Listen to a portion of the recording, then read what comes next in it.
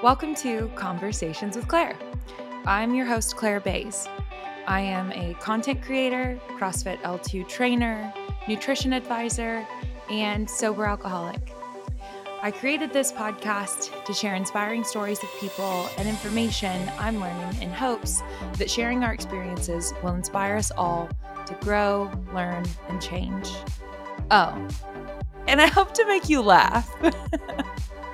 Welcome to Conversations with Claire. We are live. Welcome to, as John and I are calling it on this day, the No Name Podcast. AKA, we haven't come up with a name yet, but we will get there. I am Claire Bays, your host of the podcast. We'll sort out what our name is in the future. And my guest today is John Wooley. Am I pronouncing it correctly? Yeah, you're close enough. It's good enough. Wooley. That's good. Yep. Okay. All right. So, John, for those who do not know, most of you probably already know him, but he's most commonly known, I would say, or has been known the longest for his Instagram meme account that is MakeWODSGreatAgain. Yeah, here I'm known as the meme guy. I know, or, oh, you're that MakeWODSGreatAgain guy. That's most commonly the thing I hear. Okay. So, yeah, and we'll get into all that. So that's his thing, but he actually does podcasting these days, and he has two podcasts, which is Make Pods Great Again, right? Used to be. We just changed it. Oh, actually, okay. Yeah. Why don't you just tell me about that real quick? Well, Kettlebells and Cocktails, formerly known as Make Pods Great Again. So we originally co-branded Make Pods Great Again and Make Pods Great Again because it made sense at the time. Thought it was cute and funny. And we kept getting people telling us, oh, we don't want to listen because it's a political show. And I'm like, no, it's not political at all. We never talk politics, but I get it so closely tied to Make America Great Again that people just assumed it was. Right. And so we felt like we needed to change it. So we did and wanted to keep it kind of CrossFit centric and in line with our lifestyle. Nikki and I both like to work out. We both like to drink. So Kettlebells and Cocktails. That's how it came about. How long has it been by that name? Oh, gosh. Actually, we announced it a year ago here at the games. So I've absolutely consumed it by the new name and just assumed that it was still under, that's 100% occurred. I've had a dozen people today call it that, though. Wherever you start with it, I think is where people still think about it. And sometimes I still think of it that way, to be honest. Yeah, well, anyway, okay, so Kettlebells and Cocktails, ladies and gentlemen. The name has swapped a whole year ago. So it's all get good. With the times, guys. Gosh. Yeah. Okay, so that's your thing. But by the way, you also have a very full-time job as a banker. Yeah. I've been in banking 20-something years at this point. I can't believe, I know that I've, of course, heard you speak for years now and heard you interviewed a handful of times. And I knew about you have a job history of not being in CrossFit, as most of us do. But I cannot believe that you still do it. That surprised me today whenever you said, yeah, I'm still doing that. That caught me off guard. Yeah, I think I mentioned it to somebody over the weekend or last week that it's like golden handcuffs. Like banking pays really well.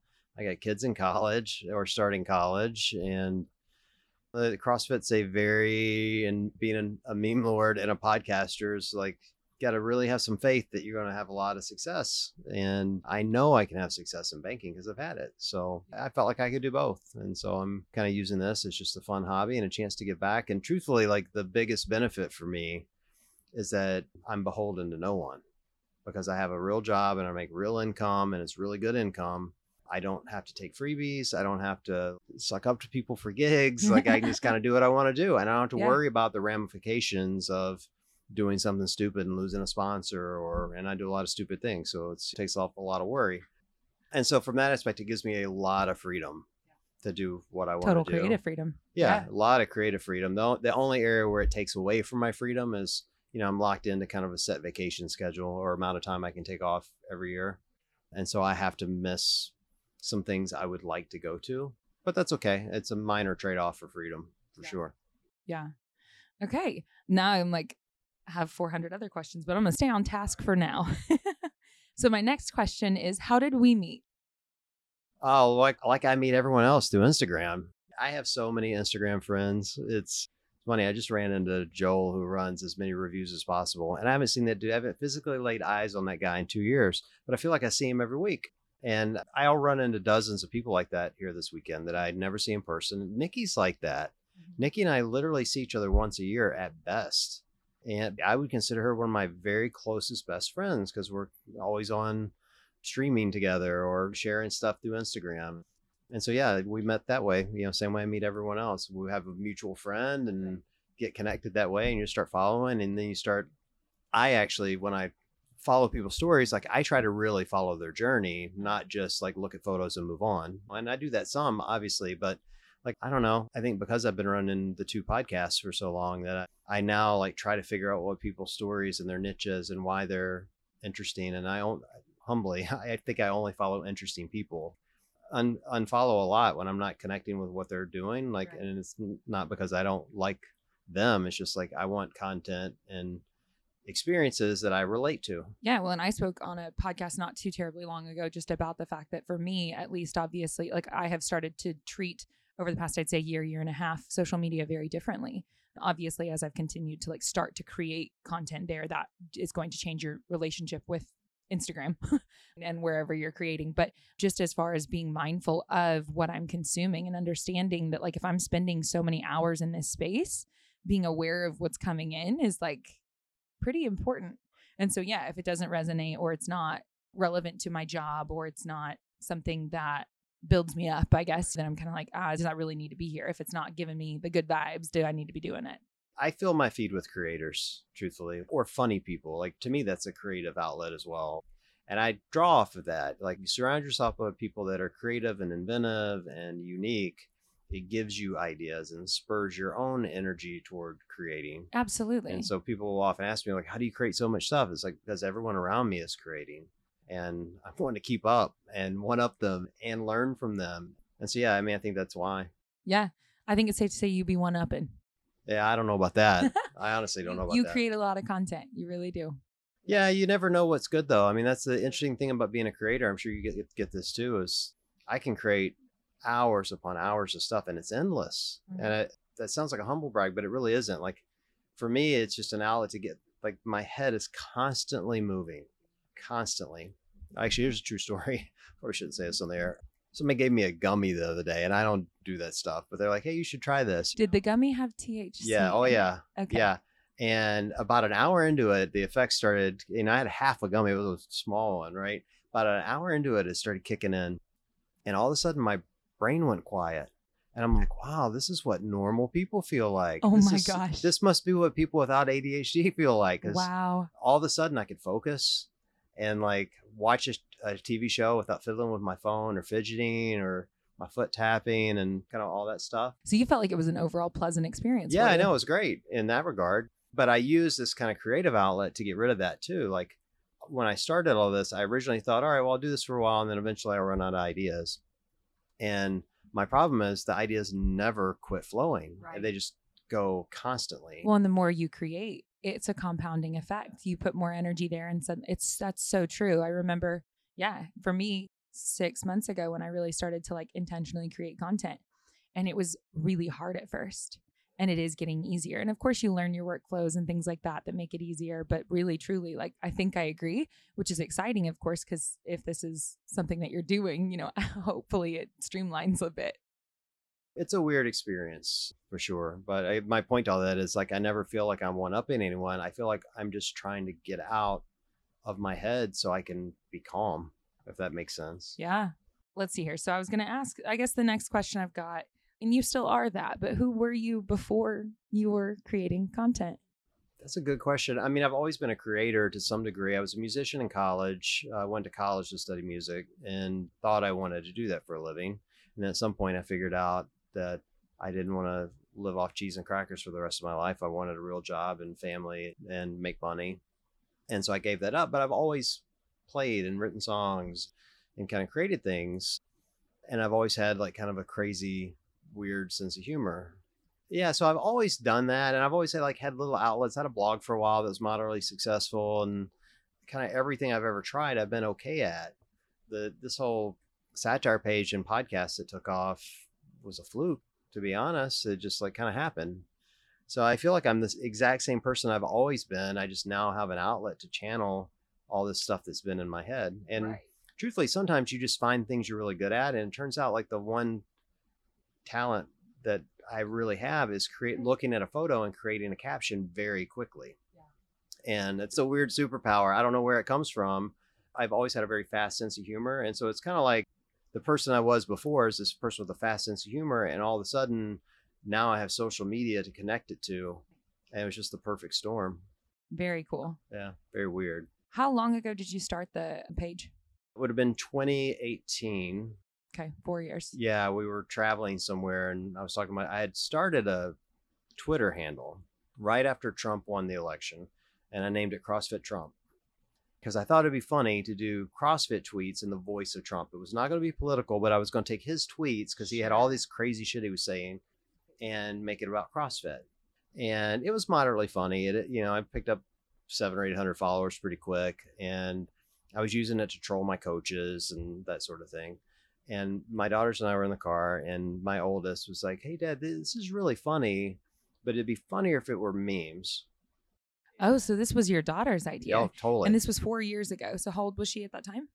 Well, she would have been 16. Okay. And fortunately, they've always found me funny. So I just literally handed her my phone and I go, "All right, we'll create the page." And so she created it and she made the first meme, the very first one. Did you have an Instagram account before you had this Instagram account? I had a personal account. Okay. So we created a new one for this, totally new one, right. Which I'm glad we did. And we named it CrossFit Trump. And it didn't really do much. I picked up, again, 600 or 700 followers, not even that, 300 was the number. And it stayed that way for about 6 months. And then regionals came around because when I follow people, I'm really deliberate about why I'm following them. I followed Kayla Banfield, who's one of the announcers here. Right. She works the sideline and stuff, does interviews. And I knew she was at the time dating James Newberry and she's Australian. So I knew she's connected to Australian athletes. So they did a contest on make a meme, hashtag the update show, and maybe we'll show it. And so I did a bunch of memes about James Newberry and Australian athletes and she shared it. And I picked up like 400 or 500 followers almost immediately. Right. Like I just looked at my phone and it's like 500 notifications. And like, if you have a page that has 300 followers and you get 500 notifications, that's a lot. Yeah, you're like, oh shit. Right. And so I'm like, all right, that's interesting. And then I don't know if you know Craig Ritchie, but he has a huge YouTube channel. Right. Great dude. Yeah. He shared one of my memes. I mean, he must have seen it and shares one of my memes. And I get like 1,000 followers from that. So now I'm at like, 1,400 followers or something, maybe 1,800. We're gaining traction. Yeah. And so now, and because I'm a banker, everything's numbers for me. So now I'm like trying to figure out how did this happen? So I'm connecting the dots that it got shared. I tagged an athlete. I tagged this guy. They shared it. How many followers did I get from sharing? So then I'm like, all right, game on. And I start tagging athletes and treating social media like I think it should be treated, which is actually making relationships with these people. If 1,000%. I tagged them, I would say something to them. And I set some ground rules early on for the page that I think to this day were critical, which is, do no harm, never sexualize an athlete, male or female, no degrading humor like racism, or not that I would do that anyway, but you just have to be careful about how things are viewed. And I have to pause you for 2 seconds on that and just tell you thank you for that, because I've heard you say that many times. I'm really glad that you did one touch on that on my podcast. Thank you. But also just because I think that's so important. So as much as you're a comedian on there, really, truly, but I have a lot of respect for the fact that you do take into consideration those things. I just appreciate that. And you're able to still be fucking hilarious. Well, there are so many jokes that are what I would consider low-hanging fruit. And in the CrossFit space, you have a lot of people that are barely clothed. And it's really easy to make jokes about that. And a lot of people find that funny. That's not the crowd I want to cater to. That's not who I am as a person. So it was like, I created those rules and I think that helped. And then it started to like kind of spiral.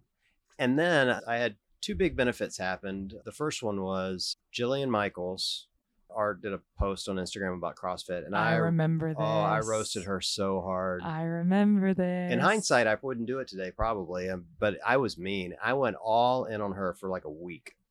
I did at least 10 posts, like back to back to back to back to back. And Greg Glassman caught wind of it and called me at home on a Sunday.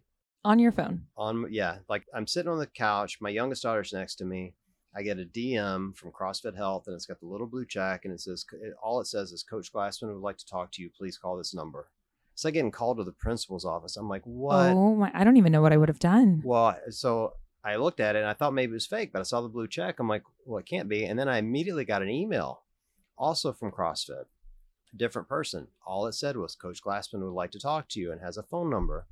And so I turned to my youngest daughter, and she was 14 at the time. And I'm like, hey, what do I do? And as only a teenager can do, she's like, what do you think you do? You call the number. So I'm like, all right, I'll give it a shot. What's the worst that could happen? He threatened to sue me, which is what I thought was going to happen. So I called the number. It was very surreal. I get Karin Thompson, who was head of CrossFit Health at the time. She's here this week. She's amazing. Love her. And she's like, oh, yeah, Greg's right here. Hold on. We're doing laundry. They were in Nashville for something. They're at the laundromat. Within seconds, I have Greg Glassman on the phone. Very surreal. And he's like, hey, John, just wanted to thank you for what you're doing. And he gives me this long conspiracy theory that we don't need to go into about. How Glassman of him. Yeah, about Coca-Cola and them bringing in Jillian Michaels and all this stuff. And so I'm like, hey, want to come on my podcast? And he's like, sure, be here Wednesday. And so that's how I launched the podcast. Get out of here. But I had him like kind of thank for all this. And then the second event, I think that really helped me was Greg started doing a lot of crazy stuff. I shouldn't say crazy. He was making business decisions that people viewed as crazy. He fired the media team. He got rid of regionals and like a bunch of that stuff. And it's just meme gold. And at that point, people thought I worked at HQ because my jokes were so closely targeted. They thought I worked there. Like, you know, not everyone knew me at the time. And so everything just kind of like took off at once. And it went from the 300 followers initially to 10,000 followers in about 30 to 45 days. And so I immediately changed the name because I didn't want to get sued by Trump and I didn't want to get sued by CrossFit, but I wanted to keep it close. So that's where Make WODS Great Again came from, because WOD in my mind is the only word that all CrossFitters know. And so I changed the name and it thought, all right, well, it'll die from here. And then the opposite happened. It took off like a rocket and it went to 100,000 followers within 14 months. It got to 200,000 within another 8 months. And it's really never slowed down. Wow. What is the account currently at? Do you know, like roughly? So it's got 340 something thousand. I think it's like 343 on Instagram, 46,000 on Facebook. Maybe 11,000 on Twitter, maybe. Do you hang out on TikTok? No, I have a TikTok. I've got like maybe 30 followers over there. I can't dance for shit. I just don't put much on TikTok. For what it's worth, I have no idea what I'm doing on there yet either. I'm working on figuring it out, but I have no idea. I don't put much on TikTok, and you know, I use YouTube for the podcast stuff. But yeah, so it's probably at this point, I mean, you know, you do the math, it's pushing close to 400,000 between all the channels. So then at what point, if at any, or probably maybe many times, did that begin to feel like pressure? Oh, it's felt like pressure from day one to some degree. It's interesting. The pressure comes in different ways. I feel a need to respond to as many people as possible in some capacity. Okay. It's just a personal flaw or trait or whatever. You care about humans. Yeah. So it's just always been. That's no flaw. Well, I mean, the flaw part is like when I say respond to everything, I mean everything. Like, and I don't anymore, but I did for a while. And so there was always a lot of pressure and time consuming effort that went into that, which is tough. And then along the way, you make a lot of mistakes. Like jokes are, and satire and memes are on the eye of the beholder. So something I find hysterical, you may be highly offended by. I'll give you an example. I did I think a hysterical meme once. I saw it the other day, like came up in my feed and it made me laugh. And I did a memo. It was during the time right after Glassman left and Rosa took over. And I did a memo from Rosa, and it was aimed at all the political correctness that came out of that. And it's based off of the current climate. We're going to change some of the terms within CrossFit. And I had all these terms I had changed. And one of them said that we're no longer going to call the assault bike. It's now going to be called the mutual consent vehicle. And which I thought was really funny. Nobody's consenting on that thing. Okay? I know. But what I didn't take into account is that there were a significant number of people who have been sexually assaulted that viewed that term mutual consent as a sexual act, which wasn't my intent. And so there's things like that you learn over time that you think, okay, well, maybe I could have worded that differently and make it better. And so there's always pressure to make sure you're not insulting people or being hurtful. But there's also the balance of like, sometimes I just thumb my nose at people and go, look, the joke's the joke. If the joke wasn't meant for you, maybe you're not meant for the internet. Like maybe you should stay offline if these things trigger you so bad. So you can't please everyone. And so there's the pressure of figuring out, Should I have changed that joke? Which in this case, I would say yes. In hindsight, I would redo it differently because I think that is really close to the line, my line anyway. Yeah. And you were unaware. And I think that's an interesting thing about having a platform. Yeah. Sometimes you don't know. And I think there are other jokes, though, that when people go, you shouldn't do that, I'm just like, sorry, you shouldn't follow me. Yeah. Like, get out. I've been saying for a while now that I feel so badly for comedy in the social media landscape today, because comedians, I mean, I don't envy, and that's technically what that page is. And so as much as you have another identity, as well within the space and in life, that's a large part of your identity. And so you have to think about all those things. Like, I don't envy the position at all. Well, I was raised on Richard Pryor, Dave Chappelle, Chris Rock. Like, these Which are all is good shit. Yeah, these are all my favorite comedians. And Chappelle's like the worst offender of the group for saying things that people really get triggered over. Right. And I understand why they do. So I'm not defending him or attacking him either way. But my point is I just always try to keep in mind that you have to know who your audience is. And some people are just never going to be your audience. Right. Ever. And that's perfectly okay. Right. Absolutely. Yeah, I think that's one of the things that as I've started to create content on social media, I feel very fortunate for some of the experiences I had not too long before in getting sober and things like that, of really recognizing like what is your true north and what aligns with you and what are your values. And you just need to stick to that and then let the chips fall where they may. And if it felt good and right to you, go ahead and go with it, stick to it. You liked it, do it. But yet again, the comedy piece is definitely one that it's funny. I think growing up, we didn't even have cable in my household. But as I got older, my dad had a computer. And anyway, I remember watching Cat Williams' Pimp Chronicles, I think it was, with my father on this big computer situation. And we ate it up. And now it's kind of interesting. I mean, I don't know that he would care, but like if he were to do that today, just, comedy, I feel like is suffering as a result. But that being said, I mean, like you said, you know your audience. It's hard. And you have your lines. And memes isn't, for me, like I try to not just use it for comedy. I use it, satire is a different thing. And I try to do a lot of that to point out the flaws in CrossFit. And that's where people really get triggered because the jokes hit really close to home. And so you're pointing out something that's broken within the system. Like I spend a lot of time working on inclusion things or adaptive athletes and that sort of thing. And trying to point out to CrossFit, hey, here's something you need to go address, but doing it in a funny way. And what do you mind elaborating just slightly on what you think they should address with adaptive athletes? There's a ton. I just hit some highlights. First of all, I applaud them for what they've done. They've got adaptive athletes here competing this weekend or this week, and that's a hard event to put on. And I do not want to minimize how much work goes into that. But there are several divisions that are left out. I raised money for those divisions this year because I wanted to make sure they didn't feel left out. And I really believe that visibility and people seeing others in their same state or condition is critically important. Representation is just really important. And so some of these divisions that aren't going to be aren't going to be represented. And an example of that is the blind community or the vision impaired are not here competing. Really hard to put on a competition for them. But people that have family members that are blind or have vision problems often have no idea where to go to get them help with fitness. And being able to see people on this great stage is a great place to do that.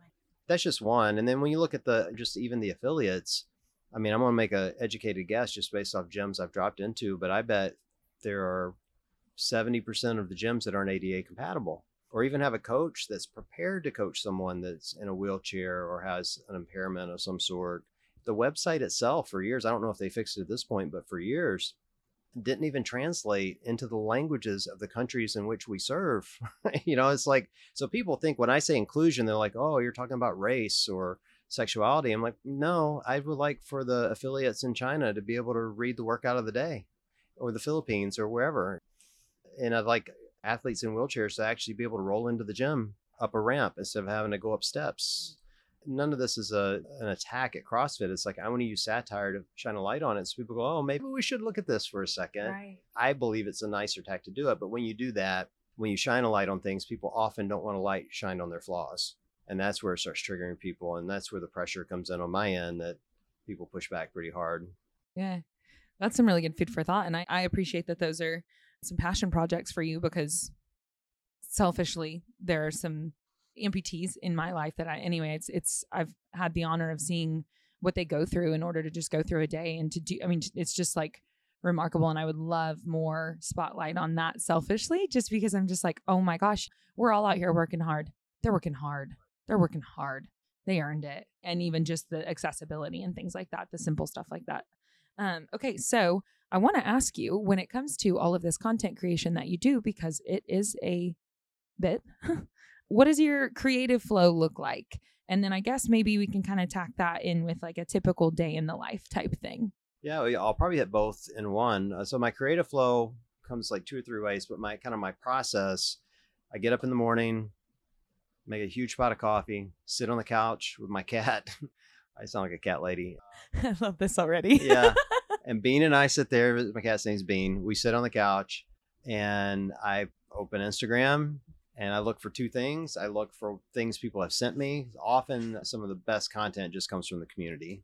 People would just send you things and go, hey, what do you think of this? And I love that. The second thing I do is I scroll through my feed. So I follow a lot of creators. I look at certain genres that I know to be funny for content. I read the news to see what's new, because there's always something going on. And I just kind of goes from there. So that's where you're getting your creative flow from in the morning time. Yeah. Oh yeah. Well, I mentioned I have ADHD. So like my brain is firing on all cylinders at 6 a.m. I was going to say, are you because what I've noticed is I think it's really fun to wake up at 3 a.m. and then stay awake for quite a while. And I get some good ideas during that time. And I'm like, could you stop for just a moment, please? Just let me do this thing called rest. And then we'll get after that later. Yeah. It's like events like this are rough for me because my social media burns out by the end of the day. Yeah. Pretty hard. Yeah. And when you say your social media burns out, what do you get specific on that? Well, so when I'm at an event like this, because I'm creating in the morning typically, and all my ideas are there, like I'm burning off all of that noise in my head, right? When I come to an event like this, I'm meeting people all day long. And I do a couple of things. Like I want to make a good impression on people. So I'm really focused when I'm talking to them, more focused than I would normally be at noon, right? Yep.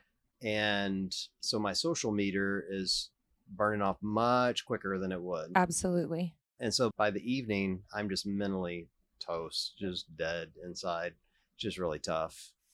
And it's just partly how I'm wired. But I also use events like this, like I'm a good observer and I'm looking around to see what people are wearing and what they're doing. And like this weekend, or so far this week, has been a lot about shoes. There's 2 or 3 new shoe companies here, and people are crazy about them. Right. And so I'm getting some content from that about how, in my mind that I'm storing for later. Yes. So you're drawing inspiration from actual physical. Yeah. And then I'm just talking to people and, finding out what they do and what's fun for them and what do they hate, what do they love. And like I met this couple yesterday. One was from Switzerland and the other was from Germany. I think that's where they're from. They're absolutely from Europe. And they do all the same dumb shit that I do in the gym. And I'm like, how awesome is that? Like these guys are thousands of miles away, overseas, entirely different countries, raised in wildly different environment than me in kind of the Midwest. And yet we're so similar. And that's content that's great to capture to use for future posts and current posts and whatever. So it's just a fun place to be. But my point to all of that is it does burn me out very quickly. Right. Yeah. It's interesting. I know for me personally, having been on the road largely for the past few months altogether has, I was putting a lot of energy in my content creation and it's all new. So, but I had the bandwidth to give it. And then being on the road, it really messed with it. And so even just I was gone for a weekend before being here. But anyway, I had 2 weeks at home, right? And I'm now in Austin, Texas, which is a new home for me. But man, in that 2-week time period of being at home, I was like, oh, she's back. And it felt so good. So I can't wait to do that. But that being said, obviously, I'm so grateful to be here. But okay, so a typical day in the life, we make a big pot of coffee, we hang out with our cat, we draw inspiration. Yeah, and I'll create most of my stuff before 8 o'clock. And I go to work. I go get dressed, go to work, do my thing. I will have already created my posts for the day, so they're ready to go. And I'll just fire them off at will whenever I feel like it. So you don't schedule anything at this time? You just do it when it feels right? Yeah, I never schedule anything. I mean, I try to keep everything a few hours apart, but there's no Don't let anybody lie to you and say there's some perfect algorithm you can follow to get more followers and get more people to engage. I just do whatever feels right to me. And that has always served me well. It resonates. Yeah. And with then your consumer. And then people send me stuff throughout the day, every day. And if I think of something on the spot, I'll create it right then and post it. That happens some too. Yeah. I just kind of let it come to me. And I've been fortunate. It's never gone away. And then at some point I go to the gym and I always get content there. Always. Almost every time I set foot in a gym and work out with others, I learn something about this mutual suffering that we have. And that's been why the page has been so successful. The secret to it, like everyone's like, how do you beat the algorithm and get these followers? I'm like, it's not about that. It's about relatability. The entire page from end to end is autobiographical. Every meme, every joke, everything that goes on there, I have experienced. There's nothing on there that I've just made up. There are no lies. It's all me. And that's from being in a gym for the last 11 years with other CrossFitters. And an example of that is like, I'll show up and I was in a class a couple of days ago and it was me and 3 women. And I'm like, finally, I'm going to win the lift. Finally. And I thought in my mind, how funny that is. Like, here I am, a grown man looking forward to being able to outlift everyone in the class. And they're all like 40-year-old mommies with wooden plates on the bar, And I'm not making fun of them. It's making fun of myself. No, that's it's great. Like, but that's funny. But I know if that's happening to me, it's happening to people everywhere. You're so right. And then, you see like, some of these aren't always funny, but they're experiences. You'll see like these same mommy classes where some of the women aren't doing double unders because they're going to pee their pants from having kids, I'm terrified. Yeah. And it's not funny, but that's an experience. And finding ways to work stuff like that into the podcast or into memes or satire is important because, again, representation is important to people. And if they see themselves in what you're posting, they're going to be more engaged. They're going to stick around and they're really going to connect with you. And that's, in my mind, what it's always been about. Yeah. Okay. So that leads me to a question that I just want to hold on to. We'll tuck that back and bring her back out in a minute. So you go to work and you go on ahead and post throughout the day, but during the day you're working at a bank and then you have these podcasts. Yeah. Yeah. It's even more work. So this man be working. So you're doing podcasting how many nights a week? It depends. 2 nights every week. Sometimes it's 3 or 4. I've done as many as 5, but that's pretty rare these days. It's usually 2 is kind of the average. We may take that up to 3 if we need to. Part of it's work, like the editing and setting stuff up and the scheduling sucks so bad. Like athletes are the worst. I hope one of them hears this. You guys can all go to hell. You're so hard to schedule. Yeah, they have such weird schedule. They're all the same. I'm like, hey, can you come on the show at 7:00 on Tuesday? Oh, no, I'll be in bed by 7:00 because I have to rest. Well, how about 6:00? Well, I've got to eat at 6:00. I mean, they're so detail oriented. Oh, they are. Gosh, that's so true. And then you get them on. I've had this happen, and I'm talking the big athletes. I'll give you an example. Noah Olson, nicest dude ever. I love Noah. Noah comes on my show, and he is literally drenched in sweat, just finished a workout because he scheduled his life right up to the edge of the workout. And he's sitting there eating a popsicle. I'm like, dude, I can't even make eye contact with you eating that popsicle. Like, put that thing down. Like, what are you doing? Why are you sweating like this? And he's like, I just finished a workout. And like, so the whole time he's like catching his breath. I'm like, I love you, dude. But man, schedule your life better. Oh my gosh. And they're all like that. Yeah. All of them. But Annie Thorsdottir did the exact same thing. She was in the gym when she called us. You could hear plates dropping. And anyway, so that's the hard part. But it is fun for me to do this, just sit down and just talk and ask questions and find out what moves them and what they like and dislike. And again, kind of the relatability. You find out that heroes like Annie Thorsdottir has all the same dumb stuff happening in her life that's happened in mine.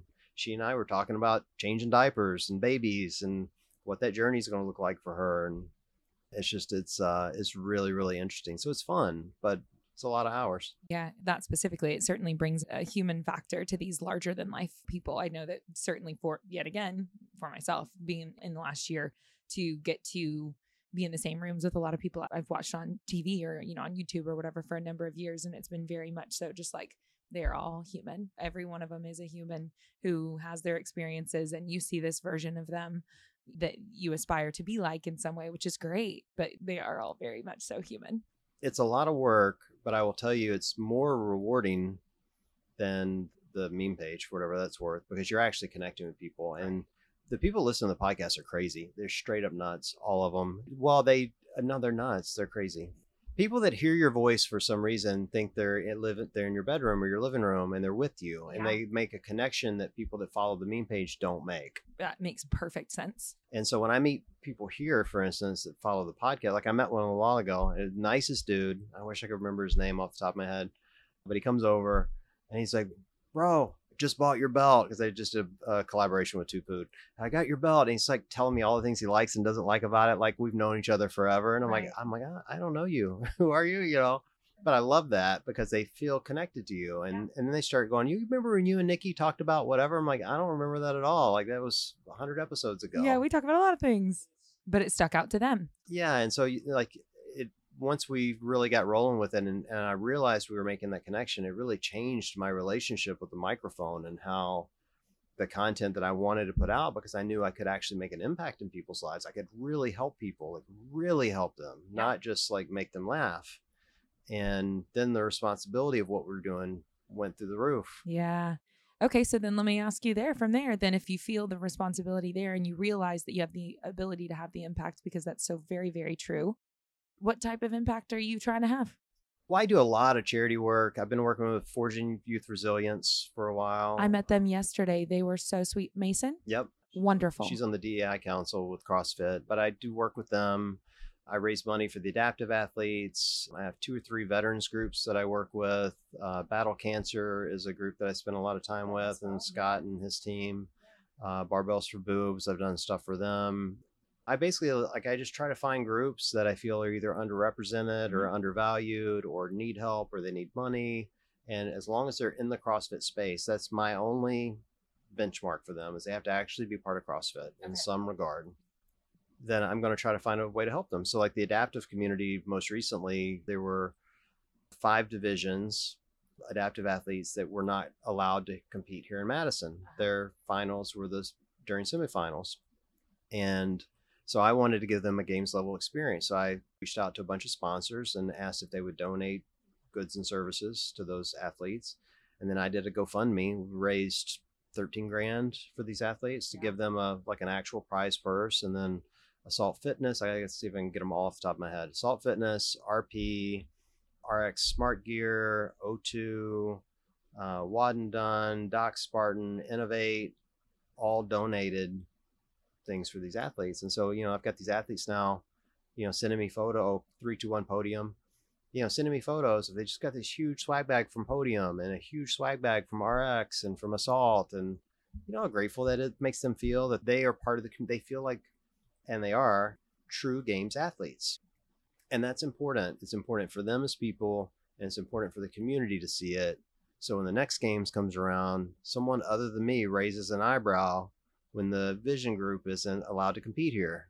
And I'm not saying they have to be allowed here next year. It's just like people should be having the discussion and let's grow the sport and help others. Who knew that the guy that started a page about comedy and satire is actually a heart of gold? Yeah, I don't know if it's gold, but a heart of good things. I come from I have a really good family. Everything nice. No, look, I come from a very privileged life. I have great parents. We were not rich by any stretch of the imagination, but I had a good life. Got out of school with no college debt, and I've worked my butt off for everything I have. So I don't feel like I've been given everything. But I also recognize I've had a lot of advantages over the years. One of which is we're talking about adaptives. I'm fully able-bodied. Regardless of how shitty a CrossFitter I am, I'm fully able-bodied.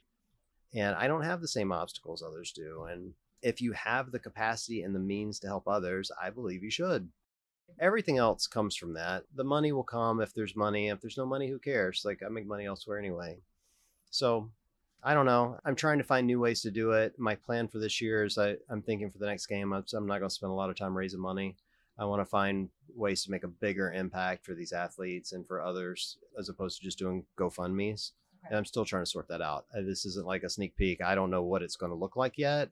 I honestly think it's going to be making sure I'm more dedicated to having, in this case, adaptive athletes on the show, and making sure those interviews talk to them like they're games athletes. Not, hey, you're special because you're missing an arm. It's, hey, you're a games athlete. Let's talk about your life. Yeah. Well, and I think just shedding light on what that experience looks like is just such a, I cannot get over getting the opportunity to do a full day in the life with Derek Whiteout, which will be out on my YouTube here soon. And such a unique, like, I just am so grateful that he allowed me to have that window into his life and to just see how, and so that's just one person, right? But just to see what that looks like whenever you do not have your leg above the knee, it's gone. I mean, your leg's gone. What you have, the drive that you have to have. I mean, I just try putting yourself in those shoes. Yeah, well, I think it's interesting for me. Like what I've learned and what I want others to see is people often look at these adaptive athletes and they're like, oh, they're so inspirational. Yeah, you're out there doing this with half an arm. Like Casey Aker, who's competing here, is fit enough. He could compete with the elite men. He's missing his arm at the elbow. He snatches 245 with 1.5 arms. Oh, I don't feel sorry for him. There's no inspiration. I'm like, screw you, buddy. You are far too fit. Like, you're more fit than I'll ever be. you make me feel bad about myself. Wow. And that's the way it should be. That's the point. It's like, I'm not inspired because you're missing a limb. I want to find out how you got so fit. I want to find out what your life's like. Why do you have your drive? Right. If it's about your arm, we can talk about that. Sure. But it often isn't. It's often other things. And that's what's been really inspiring to me is like to talk to these athletes and to hear their story and why they started and what their hurdles are and how they overcome it. Because their hurdles are not a lot different than ours. I was going to say that's so often I feel like I speak on this a lot on my social media because it's something I'm so passionate about. And just the fact that like trauma, grief, our individual experiences they're all uniquely ours, but we all have them. And the emotions that we feel about them and how we navigate moving forward is something that we can all relate on. So however you got there, that's your thing and it's relevant and it matters. But then where we go from there is something like it resonates across the board. So then my question is going to be passion projects and your favorite and least favorite thing about what you do. And I feel like we touched pretty heavily on the passion project thing because I kind of have a good idea of what you're focusing on over the next year with that stuff. What would your favorite and least favorite things be about what you do with all of your content creation? They're actually polar opposites and very similar at the same time. My favorite thing is the connection with people and that it brings joy. Like it occurred to me at some point, it took me a while. You go through this like journey as you learn it. Like early on when I started capturing a lot of followers and people would tell you how great you are, like you get an inflated ego and you start thinking you're great. And when people want to start taking photos with you, which is a little weird at first, but then you're like, oh, that must be a big deal. Once you get past that, I realized that as people would talk to me, you're really making people happy. And this is a tough world. I don't know if anybody knows this, but the world's like kind of on fire right now. Yeah. And people are in a negative place. Yeah. And the fact that I can shine a light into that negative place and bring them joy and happiness and make them laugh. And they're laughing in groups. Like, I bet I've heard a dozen times this weekend, oh, we have a whole text chain where we send your memes back and forth. And our whole entire gym sends us back. And others will go, you're the first thing I look at in the morning to see what you've done, And if you can bring somebody joy like that's a real honor. And just like it's a special thing. So that's my absolute favorite part, is that people are happy. My least favorite is the drama. And there's plenty of CrossFit drama that people generate. And again, it's, sometimes it comes from captions or posts that I've made, sometimes just because people are assholes. Like there's 100 different ways it comes in, but I don't like drama. But I have learned, to be fair, that often drama comes at you because you've created it. And so I'm learning ways to make sure that I'm not generating mock outrage and creating that drama and like owning my part in it. And so it's become much easier in the last 6 months or so, now that I've like kind of really got my arms around that. But that still will always be my least favorite part, are people that, because they're so connected to the page, will literally message me and just rip me a new one. And I kind of respond to everyone the same way. I'm just like, okay, by the way, hi, I'm John. Let me introduce myself before you yell at me. And then people will usually back down pretty quick. But, it's just, it can be tough. Emotionally, it's tough. Yeah. Well, and it's interesting too, because you want to be open to constructive criticism. You want to be open to feedback if it's going to be productive. And so I'm yet again, just such a little newbie here, but I can only imagine how you have to navigate that and go, okay, this actually has weight. I should pay attention to this. And then, okay, you know what? It doesn't. I just need to move on. There has to be a balance in how much of yourself you're willing to give up and how much you want or willing to push back. I'll give you an example. Like I am notorious for doubling down on things when I think I've pissed people off. And I will always do that if I'm convinced I'm right. I did a post once. Again, the page is autobiographical, so people often think, well, I don't follow you for this, so how dare you post something on your own page? And that's the thing that you want to set me off quick, that's the way to do it. Tell me I can't post something. And so I did a post on Easter. Watch me. I know, it was Easter. And so I did a post for Faith RX, which is a charity in the CrossFit space. They're super nice people, and I have friends there. And so I did a Happy Easter post. And man, I got blown up in the comments about how dare you post a Christian post, which it wasn't, by the way. I was just saying, hey, hope everybody has a great Easter. Like, it wasn't an overly religious post. And so I thought about it for about 30 seconds. And I'm like, all right, guess what we're doing today, guys? We're going to do nothing but CrossFit Christian memes. And I did like 6 posts that were so overly religious. I mean, I have quite literally photos of Jesus. Guys, I wish you could see him right now. For those of you, there's just this solid smirk They were happening so right funny now. too. They were, I mean, they were so good. I'm like, I might have to start a second page. Like, I didn't realize I had a knack for this, but I was raised in a really religious environment. So I guess I had a lot of experience in that segment.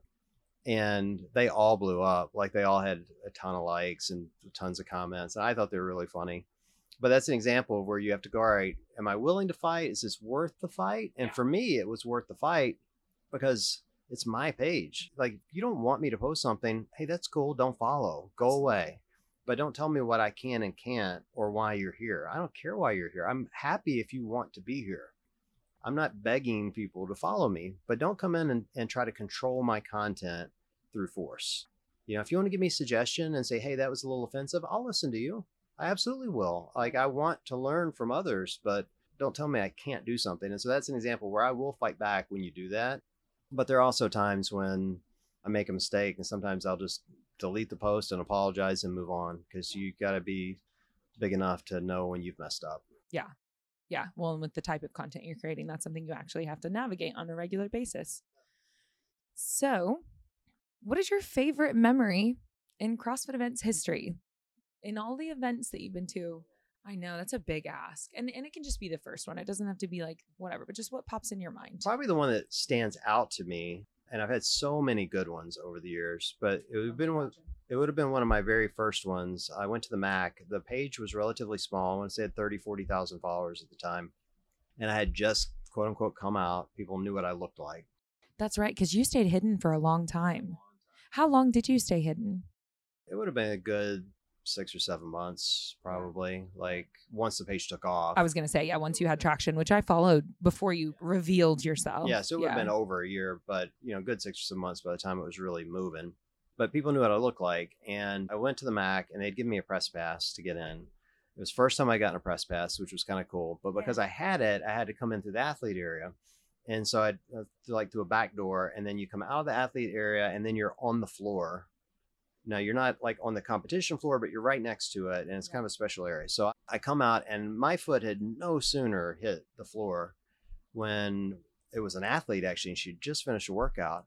She literally screeched, and she goes, oh my God, it's him, and bear hugs me, like jumps on me, gives me this huge hug, and she's all sweaty and gross, you know, and like, can I get a photo? And I'm like, this is literally the first photo I'd ever taken with anyone. And I'm like, okay. And so we take a photo, and then that weekend, I bet I took 150 photos over the weekend with people. It was a really like kind of tight event. And to be fair, I had a shirt on that said MakeWODSGreatAgain. So people really knew who I was. And it was the first time that I realized things were going to be different at CrossFit events. And that woman like really stood out to me because she was so excited. I'd never experienced anyone that was excited to see me besides family. And so it was really different, and I've had that experience multiple times now since then, like some really weird ones too. And you know, it's a different thing. Yeah, that's really cool. And a very surreal moment when that was the moment when you're like, oh my gosh, my content that I'm creating online, because there is this separation with what's online. And that's why you like the podcast so much. I mean, that makes sense to me. The physical, like in-person stuff is what smacks me in the face. Whenever somebody comes up and actually says something, I'm like, oh my gosh, this is the coolest thing ever. The better one, actually, my favorite of all time, not the one that stands out the most. I went to an event. It was at my gym. I was at CrossFit Cliffside, which was owned by Saxter and Spencer Panchek at the time. And they were putting on a competition, and I just wanted to swing in, but the place was packed. I wasn't competing, just went in and had my daughters with me. And we come walking in, and it didn't occur to me there would be people from outside of our gym there. The place was packed, and people would come from all over Ohio to do it. And again, as soon as I walk in the door, this woman sees me and she goes, "Oh my God, are you John from Make What's Great Again?" And I'm like, "Yes." And if you could see the look on my daughter's face at that moment when she was like, "What is happening right now?" And I'm like, "Yeah." And the lady's like, "Oh my God, I love you. Can I please get a photo? Would you mind?" I'm like, "Sure." And my daughter's eyes are like saucers, and like she just can't believe this is going down. And just as she's about to take the photo, I turn to my daughter. I'm like, "I told you I was cool, baby girl." Which, by the way, you seem very close with your daughters. We're very close. Yeah, they're a big part of your life. Very cool. Yeah. But so they were oddly mortified and impressed all at once, which is the sweet spot for a dad. Total sweet spot. Right. You want to make your kids cringe a little, and then you want to be the person they love the most. Yeah, I think I straddle that line every day. I'm not sure. My dad is an interesting human. I don't know how you would, I don't know, but he makes me cringe a lot, and he's my favorite person. Yeah, that's what you're supposed to do as a dad. He's crushing it as a dad. He's amazing. That's the whole point. I like to say he's so intellectual. He's a little bit socially off. Yeah, perfect. And I love it. Yep. Love you, Dad. He's definitely going to listen to this, but he knows it. There you go. Okay, so I was going to ask about your goals and what's next. You've kind of talked about that. Then this is a fun one. What's the best piece of advice you've ever received? Yet again, just can be whatever comes to your mind first. What's your favorite piece of advice to share? Maybe it's something you came up with. Oh, I don't give people good advice. I had one recently. I was talking to O'Keefe. Was having an interaction with Matt O'Keefe, who's Matt Frazier's agent, and with Matt Frazier. Also, incredible guy. I'm sure everyone on the planet knows that, but if you don't, incredible man. I know it sounds like I'm name dropping, but it's part of the story because I don't spend a lot of time talking to Matt, but we've talked a few times, and he's a great dude. But I was talking to O'Keefe, and we were talking about social media and how do you navigate it? How do you keep the haters away? And basically said to me, it's like, look, just don't, the people that are coming at you, like attacking you hard, he's like, don't punch back. He's like, more, you should not be in the comments attacking people back. Like, if you want to interact with people, that's one thing. But, he gave advice to Matt Frazier. He's like, you got to stay out of the comments, man. People want to tear you down, and you're giving them ammo every time you come in and defend yourself. You don't need to defend yourself. It'll go away quickly. And it was the go away quickly part that really resonated with me. And because I'm a numbers guy and I like really start to watch stats and that sort of thing, I started to figure out he's absolutely right. Like, Instagram is very disposable. It's not like the podcast. It goes away almost immediately. And so you can have a bad post or a bad interaction with someone, and if you just let it go, it'll go away very fast. And I'm not saying you can get away with really horrible behavior, but my point is I was like, that's good advice. I just need to quit fighting with people in the comments and DMs and just not answer every DM. Like, I got one yesterday, a guy DM'd me, and I had a post that had Roman Kronikov in it, who's a great athlete. He's Russian, which is relative to the story. And the guy that came in was probably Ukrainian or something, because I get this huge DM about Russians murdering babies in Ukraine. And I'm like, not answering that one, just letting it go. Because I was like, this is a CrossFit page. I'm not going to debate the war in Ukraine with you. Sure. Like, I hate war, but I'm not debating it with you. That's not my fight. I like that. I think that reminds me, one of my favorite pieces of advice I've received over the last year and a half that I fall back on all the time and I share all the time. So it just kind of builds upon that, is simply, we don't make long-term decisions based on short-term emotions. So that's been a really good one for me too. And I'll say it over and over and over again on this podcast. So listeners, if you've heard it already on the first one, we're back at it again, but it never hurts to be reminded. So you can even apply that to that situation, as far as like thinking like, just because this makes me feel a certain way in this moment doesn't mean I need to do anything about it right now. Maybe I just need to chill for a second. And that has been just like pivotal, instrumental advice. And you can apply it to the big situations, the happies, the sads, the mads, all of it. And I think it really has given me a better quality of life. So from there, what does John Wooley want to be remembered for? Oh, I don't know. It's funny you asked that question, because I'm getting old, so I've been thinking about that a lot lately. Like, what's my legacy going to be? Like, as you age, I think when you're before 40 or younger, you just think you're going to live forever. That's my plan. What my plan was always too, until a bunch of my friends started dying off. Like, I'm depending upon science. Come through, science. God, I hope so. And so now it's like, as I'm aging, I'm like, well, is my legacy? What do I want to leave behind? What do you want it to look like? I hope I've made people happy. I hope they look back and go, that brought joy. I hope they look back and I made an impact in their lives. Like I made something different, not just made them laugh. I hope there are enough moments that I can give back now that it leaves some sort of lasting legacy, whether it's the impact that something was changed because of that, or someone's life was just improved. Because if you improve someone's life now, it's going to improve other people's lives down the road. And it's just a cascading effect. So I hope those things are true. But truthfully, like all of this could go away tomorrow. All I care about, did I raise 2 great girls? Are they going to give back to the world? Are they going to be great people, which they are, by the way? Are they great humans? Like if they turn out great, I did my job. CrossFit, Instagram, YouTube, it really means nothing. It could all go away tomorrow. And it's been a fun ride. Yeah, and it's been fun. Yeah. But I don't want to discount all this stuff too. Like you can make an impact in people's lives. I know it's not going to go away, so I want to continue to use it. So for me, there's the balance. Can I leave an impact on the community I love? I'm kind of done raising my daughters at this point. So did I do my job there? And how did that turn out? And that's it. Like pretty low key dude. Their whole lives, they'll be your baby girls. They'll always be your baby girls. I'd also like to make me millions if I could figure out how to do that, but I haven't quite worked that one out yet. So we'll see. Yeah. And check back later on that one. We'll see. That'd be good.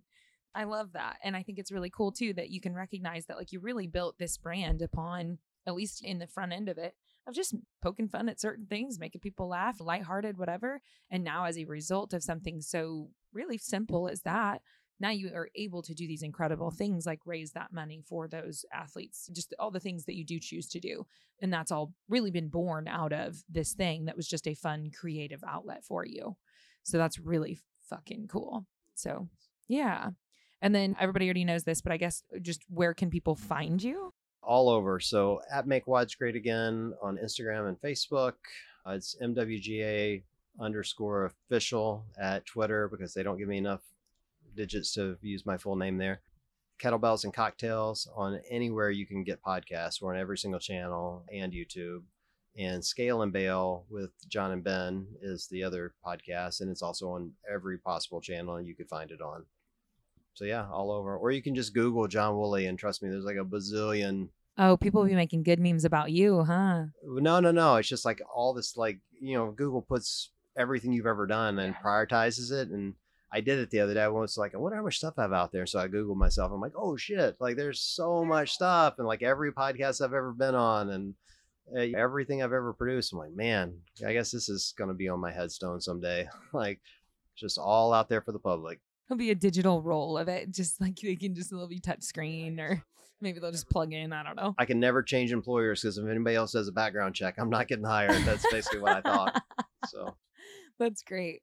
Well, I really appreciate you taking the time to sit down with me. This is really, really cool for me, just being newer in the space. It's just such an opportunity to get to have these conversations and to get to know you better because I've followed that specific account for years and I've consumed much of your podcast content. And so it's fun to be an observer for a number of years and then to actually get to do this. So just thank you. Yeah, no, super fun. I'm going to call your show Conversations with Claire. That's what I'm calling it. You name it whatever you want, but that's what I'm going to call it. No, I love it. I've been asking around recently because I am banking, like I'm going on ahead and getting some content for this and have been asking people. I'm like, what, you got any suggestions? What do we call this thing? And I've got some ideas, but anyway, it'll all sort itself out. The nice thing is I feel very much with content creation that sometimes you just need to go and you can sort out the details later. Actually, I feel that way with most things in life, not just content creation. You'll figure it out. You'll get a good name for it. It'll be just fine. Either way, I appreciate your time. We're going to go watch some fitness. Are you going to do some fitness today? Absolutely not. Not today. Do you do fitness during games week? Normally I would. I hurt my elbow the other day, so I'm a little out of commission right this second. I'll probably do something tomorrow. Today, I'm just going to watch. That's it. I like it. Okay. Guys, that's a wrap. Thank you so much for tuning in. I really appreciate your time as the consumer. And we're going to be having other meaningful conversations with Claire in the very near future. So that's all we got.